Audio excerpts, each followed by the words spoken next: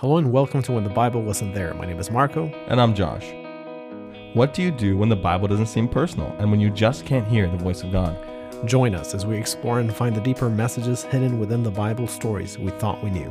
This week, when less is more. So now we've reached the point in our story where the Israelites, they've come all the way from Egypt through the desert to now the borders of Canaan. And they're told they're going to possess this land. And if we go back in the Bible, we read that the first time that this land is mentioned that they're going to possess is when it's given to Father Abraham. Had many sons. And in that instance, God doesn't tell him what this land is going to be like. He doesn't tell him that it's going to be fertile, that it's going to make him rich, going to be good for everything he ever needs. He just says, go to a land that I will show you. And in Hebrews 11, it says, by faith, Abraham went. But now the Israelites, they kind of have a different idea. This land has been promised them. God has told them what it's like. He's told them that it flows with milk and honey, that it's going to be good for everything they need. And yet they come up with this idea to send 12 spies into the land. It's not God's idea. But they take it to Moses, and Moses prays, and God says, sure, if that's what you want to do, but Let me give you some parameters. let me give you some conditions. Yeah. The thing is that we need to take a step back and remember. In the previous episodes, we were talking about how God shows himself to them. Mm-hmm. And it's too much for them that they say, okay, Moses, you talk to him and then you tell us. Yeah. So we begin to see a set of behaviors to the point where they believe that now it's up to them to keep God's law. It's up to them to obey God. Yeah. To the point where they come to the land, God says, okay, go possess the land. They're like, okay, yes, we will possess the land, but in order for us to possess the land, the most human way to deal with this situation is for me to send spies to see what is the condition, how large of an army we will need, and then come back and tell us, and then we're going to possess. They forget that all along God has been leading them And winning their battles for them. Absolutely. And this is where they begin to go wrong. And like you said, God doesn't tell them, yeah, forget it. No, he says, all right, fine. I'm going to give some parameters. But the people that you choose, it has to be your spiritual leaders. And of course, they go to their spiritual leaders and they find 12. Yeah. They find 12 and they send them. And something we should point out while we're here in the story is that these are the men that Jethro helps Moses select. These are the men who are truthful, who That's are true. honest, who fear the Lord. We should be expecting, a good outcome from this. We should be expecting them to stand for the right, though the heavens would fall. That's what we said in that episode when they're chosen. But they go and 40 days pass. And, in that time, I can imagine Israel is saying things like, well, maybe they're dead. Maybe they've been killed. Maybe, they decided to not come back. They like the land so much. They're happy and they're not coming back and they're going to leave us here to die. This is the kind of thinking that Israel has had this whole time. I mean, they had that thinking when Moses was up the mount for 40 days. Exactly. So what's to stop them from thinking that way now? And then they come back and, the whole camp is overjoyed. They're singing and there's dancing, and they go to Moses to tell him what they've heard, what they've seen of the land and what they encountered in the land. But what's interesting is, everyone's around, everyone can hear, and they're almost speaking loud enough so that the people around them can hear, and then it's like a game of telephone where it gets passed down deeper and deeper into the crowd of Israelites. And they're carrying these huge grapes, just giant grapes, the size of like a person's head. It takes 2 guys to carry them. And every time I read this story, I think back to when I'm at the grocery store and I'm trying to pick between all the withered, gross grapes to find that one bag that has like the good grapes in it. And I'm thinking, why can't I have those grapes? That should be proof enough that this land is blessed, right? And also, we have to remember that they have been eating manna up until now. With occasional, flesh eating, but they have been eating manna for the most part. And now they get something fresh. Yeah. Like this is food. And they're excited. So, just imagine, their hopes build up and like, yes, it's a land of flowing with milk and honey and I can see it. But then the spies have something else to say. And this is where it gets kind of disappointing, right? Because we talked about who these men were supposed to be, what they were supposed to, the characteristics they were supposed to have. And they say, everything God told us about the land, it's true. It flows with milk and honey. It's, plentiful in food. It's beautiful land. But there are giants there. We're like grasshoppers to them. They have walled cities that we'd never be able to get into. I don't think we can take this land. You know, they're not wrong. They haven't won any of the battles themselves, and they weren't going to win any of these themselves. God was going to show how powerful he was by killing those giants and by breaking down their walls. But we need to also remember that if they would have fought for a second, they came back alive. And as we read in Numbers 14, they had encounters with the giants because they said, look, we appear to be grasshoppers to them, and they appeared as giants. We were as grasshoppers. So they obviously came to an encounter where they were noticed and perceived as grasshoppers. Yeah. And yet they were not stopped. They were able to carry food, and they were not stopped. And this should have shown them that God's hand was protecting them, but it's not enough. It's not enough to prove this to them. And they go on. And even the fact that they say that they're like grasshoppers, they're embellishing, they're exaggerating. And you can imagine this travels through the crowd. Oh, wow, there are giants there. What are we going to do? Like, we're like ants to them. And it changes as it goes, like a game of telephone, doesn't it? It gets worse and worse the further back you get into the crowd. Yeah. They have tens of thousands of giants protecting all the cities, and we're never going to be able to do anything. And they have 100-foot tall walls. And like it just, the story gets crazier and crazier as the rumor of what's happening progresses. And then here come the two faithful spies.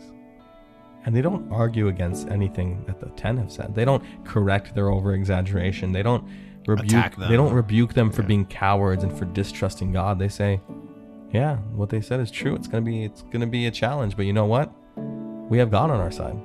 You know, the God who's helped us this whole time, who's defeated the Egyptians, who's given us water, who's given us food, who's been with us by a pillar of fire by night and a cloud by day. He's the one who's going to take that land, not me, not you, not any of us. And somehow this doesn't really make its way through the crowd the same way. No. And to the point where later on we find that they get so desperate that they're like, we got to take them out. Yeah. I mean, they're saying it's only two.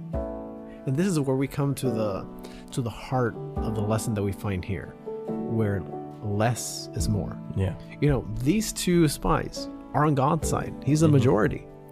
You know, God is the majority. And it makes me wonder how many times when we come, you know, to the church, we come with high expectations. You're mentioning before how these were the men that were chosen to be the leaders. They were honest, they were true. Yeah. They were supposed to have this close communication with God, and all of a sudden, these are the very ones who fail. Absolutely. You know, yeah, like I've had those experiences with people where they come to the church, they expect something beautiful and amazing and perfect, and the church lets them down in some ways worse than the world did, worse than the rest of society did. You know, there's a story that Pastor Francis Chan tells, and he says there was this gang member, and he eventually started having Bible studies, and he got baptized in the church, and he went for a few weeks, and he liked it. It seemed like he was doing good, and then suddenly he disappears, and someone runs into him elsewhere, not in the church, and they say, you know, why'd you stop coming to church?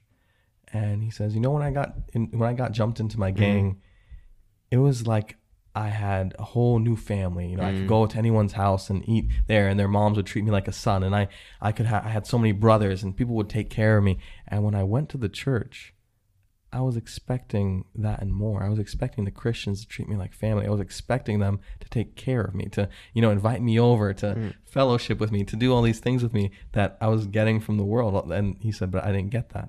But let me stop you right there, because I think that this is the biggest problem that we have when we expect that from the church. Yes, you know, as Christians, we need to be that. We need to be this and much more. Yeah. To the people that are coming in to know God.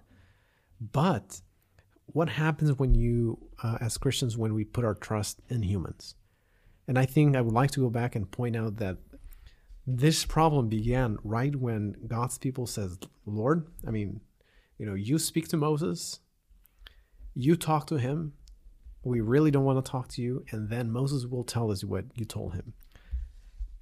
Have the leaders develop this relationship with God. Yeah, and like you said, that's where the problem begins, because it's all about that personal relationship. Yeah. And, you know, I can imagine that this gang member that we talked about just a second ago, he probably found the church very judgmental, very put offish. And his perspective of what a church should be wasn't met. And here's the same thing. You know, these guys, they go into the land and they have a preconceived notion of what that land should be. And it's not. And instead of understanding that God is still working through that God is still able to use what's there, that God is still able to show his glory through the brokenness, through the difficulty, through the struggle.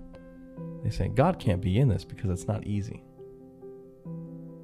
I mean, I can think on, I would run out of fingers and toes of how many times I've said the same thing. God can't be in this because it's not easy. So and that's where we perceive God as an easy God. Yeah. You know, of a God who wants to raise free-range children. Yeah.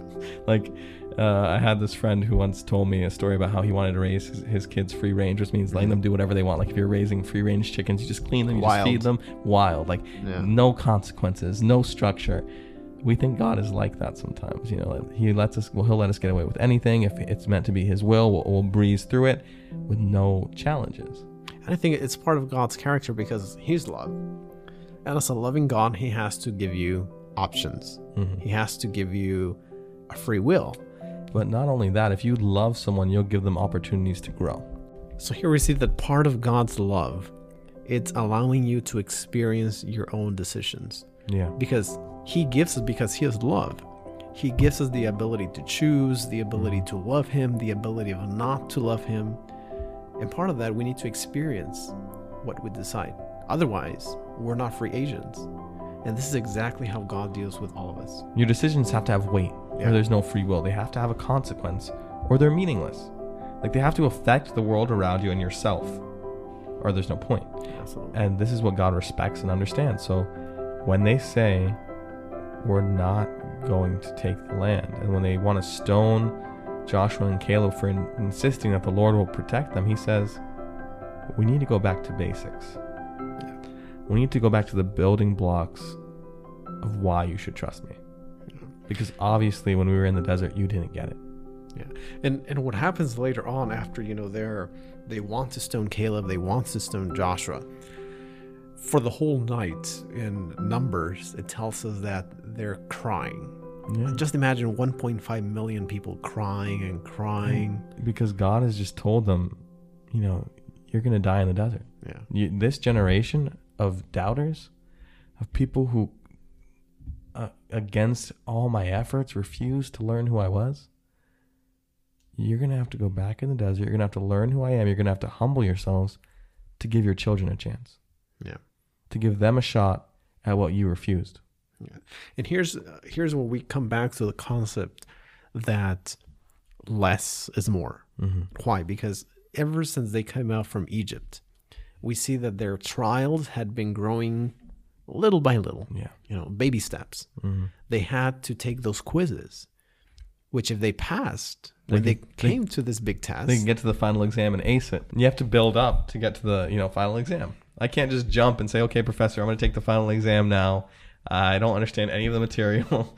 I haven't done any of the quizzes. I haven't turned in any of my group assignments, but I'm just going to take the final exam. Right now you were talking about that, and I remember there was this one class we had. It was a difficult class, and the midterm was, let me see, it was like 200 questions, 250 more or less. It was a huge pack, right? Yeah. So, the professor said you have to do the reading, you have to do all of that, but if you do not prepare, your first reaction when you see that stack of papers that you receive for a test, it's a blank stare. And if you haven't done the readings, you think, Professor, is there any chance that we can postpone the test? Yeah. That's the first reaction. Can we change it? Like not now. And this is how I envision, God's people. They're like, okay, they saw the land. Yes, we had a lot of quizzes back in the day. We probably didn't even pay much attention to them. But now when the big test comes, you're like, all right. I'm definitely not ready for this. I can't do this. I can't do this. I knew a professor who, before every exam, would pray this prayer that always, in retrospect, makes me laugh. But, being in that class, it's not as fun. He would say, Lord, please bring to remembrance the questions and the concepts that the students studied for, and only those things. And only let them ace what they prepared for. Yeah. Don't how should I put this? Don't let them get away with not having consequences. Mm.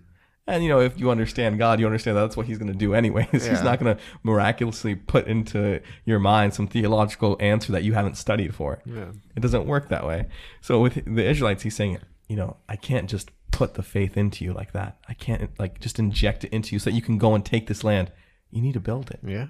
And that's exactly what God does. God says, all right, well, if you're not ready, yes, I'm going to postpone the test. But it's not just postponing the test. I have to give you more quizzes. And by nature, the quizzes get harder. Yeah. Because you've had so many opportunities. So when we go back in retrospect and see all the quizzes that God's people were having, just remember the very first test, he sends Moses and says, I will deliver you from the hands of the Egyptians. And first test, it got harder. Yeah. And they said, what have you done to us? You should have left us alone. So first test, it goes, it keeps growing. They don't have food. God provides manna. They don't have water. God provides water. And then later on, they don't have food again. God provides food. They're attacked. God protects them. Yeah. And then guess what? We want meat. God says, all right, it's not my plan, but okay, here you go. Later on, they ask for meat, and God says, all right, fine. Now you have to suffer the consequences. So they had opportunity to build a faith. But they really didn't take the chance to get to know God, because when they had the chance, back when Moses came down from Mount Sinai, presented the 10 Commandments, they had a chance to know God, and they said, "No, you talk to God, and have the spiritual leaders talk to us." And this is where they went wrong. Yeah, and this is why they needed the extra study time. They needed those 40 years, and they needed to train their children. But now the time for their graduation, if you will, has passed. Their graduation to the promised land, it's gone. Now they can only help their children to be ready for that next, that quiz that's coming, that big test. And this is just too much for them. They're crying, and even more than that, the Bible says there's sorrow throughout the camp. Like if a multitude has died, like if some horrible plague has befallen the camp, they're weeping and they're tearing their clothes. And they're saying, "No, we don't want to go back to the desert." And the instigators, the 10, they perish in a plague. Yeah. They're killed with this disease that comes upon them. And now they're like, we can't stay in the desert. We can't do this. We need to go and take this land. We can't do this. Yeah. And it's almost like when the professor says, okay, we're going to have to, postpone it, but we're going to put an extra 10 questions on it. You're like, no, we'll take it now. We'll take it now. We're good. Yeah. You're not ready. You're still not ready to take it. Yeah. But that, the other one's worse. Yeah. And you're doubting that you're going to use the extra time properly. You're doubting that you're going to use it because what have you proven that you use your time wisely to begin with? Yeah. You had all this time in the desert and you couldn't learn who he was. You had all this time to prepare for your exam and you couldn't do it. So what is an extra, week going to do? Doesn't do much. And they're like, well, I can't come here anyways. It's my children who are going to come here. So I need to get it while I can. I need to go now. And Joshua and Caleb, they hear this. And now they're running to and fro and they're saying, "No, don't do this. God is not with you. He's told you his plan, his plan to teach you and to build you into what he wants you to be. Just go back. Just take the quizzes. Just let your children possess the land with the hand of God on their side. Don't do this." And think for a second. At this point, Joshua and Caleb, they were the ones that were on fire for God. Like, yes, we can do this because God is on our side. Yeah. And you don't hear a peep out of them. They're not complaining. They're not telling God, "Hey, why should I suffer for their sake?"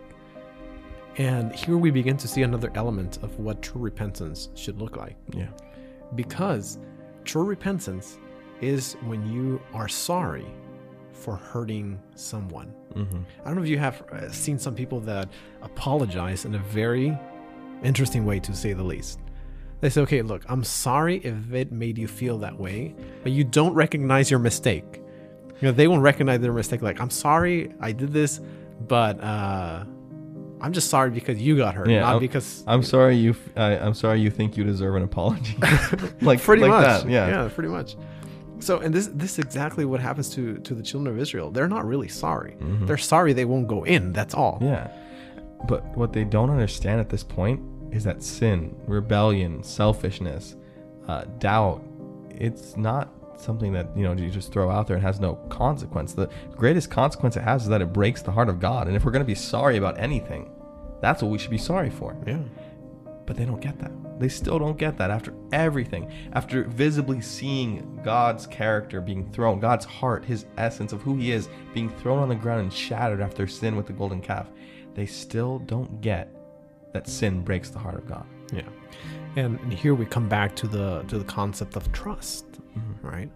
Because here they have broken God's heart because they have not trusted him. You know, one time I was talking to this couple. You know, they were dating, and they were asking me some questions, and then I asked them, okay, what is the worst thing that could happen in your relationship? Like, what would be the thing that would have the most devastating consequences? They paused for a second. They're like, if I would realize that my partner did not trust me, that would be devastating. Because think for a second. I mean, trust has a lot of consequences, or the lack thereof has a lot of consequences. If you don't trust someone, you're not going to trust them to be faithful. If you don't trust them to be faithful, you will be unhappy, and so many other things. And this was a huge deal. Exactly. Yeah, I heard it put like this once. You know, someone was having a conversation, and the person they were with asked them, "What's more important, trust or love?" Right, that's a good one. You know, and the person answers trust, because you know, if I don't trust you, the love is eventually going to fade. The love is going to feel betrayed. The love is going to feel broken. But I'll still love you. I just won't know how to be with you anymore. Yeah. How can you be with someone who, yes, you might love them, but at any second you feel like they could betray you? That's true. And this is where God is at with the Israelites. He loves them so much, but He wants to build trust. He wants to build trust From the very start. And that's the thing. He knows that they can trust Him, but they don't believe it. They don't feel it. And yet He's shown them over and over again, no matter what you're going through, I'm here for you. No matter how many times you break my heart and you make it so that I know I can't trust you to follow me. I can't trust you to be loyal. I'm here still trying. I'm still here, you know, trying to help you become the nation I know you can be, the people I know you can be.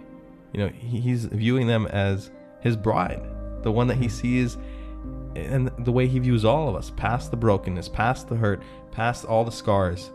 You know, He sees us in His perfection. When we put His righteousness on, that's how He views us. You know, as whole people in Him. Yeah. And yet we don't see that, even though that's what He's trying to get us to. Absolutely. So then we continue here with a narrative, and then God's people decide that they're going to take the land now, and they decide to go to war. And like you said, Josh and Caleb, they're trying to advise against that. Don't go. But they decide, okay, we're going.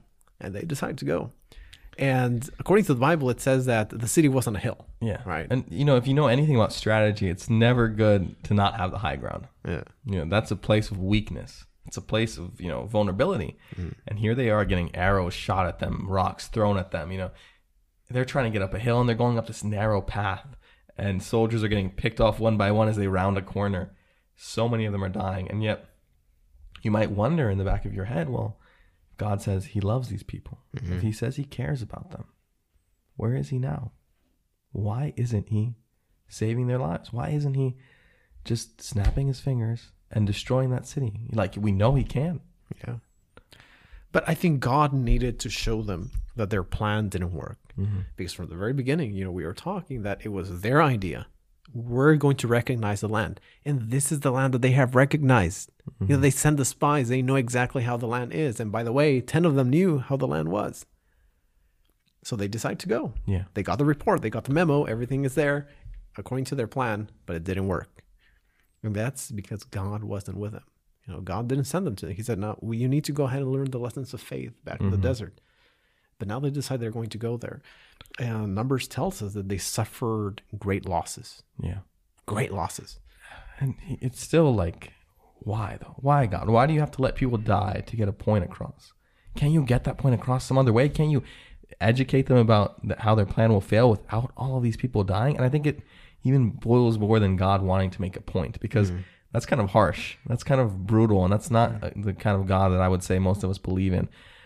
What I would say here is that God is saying, you want to go somewhere that I can't go with you. You're not walking in my spirit. You're not trusting me.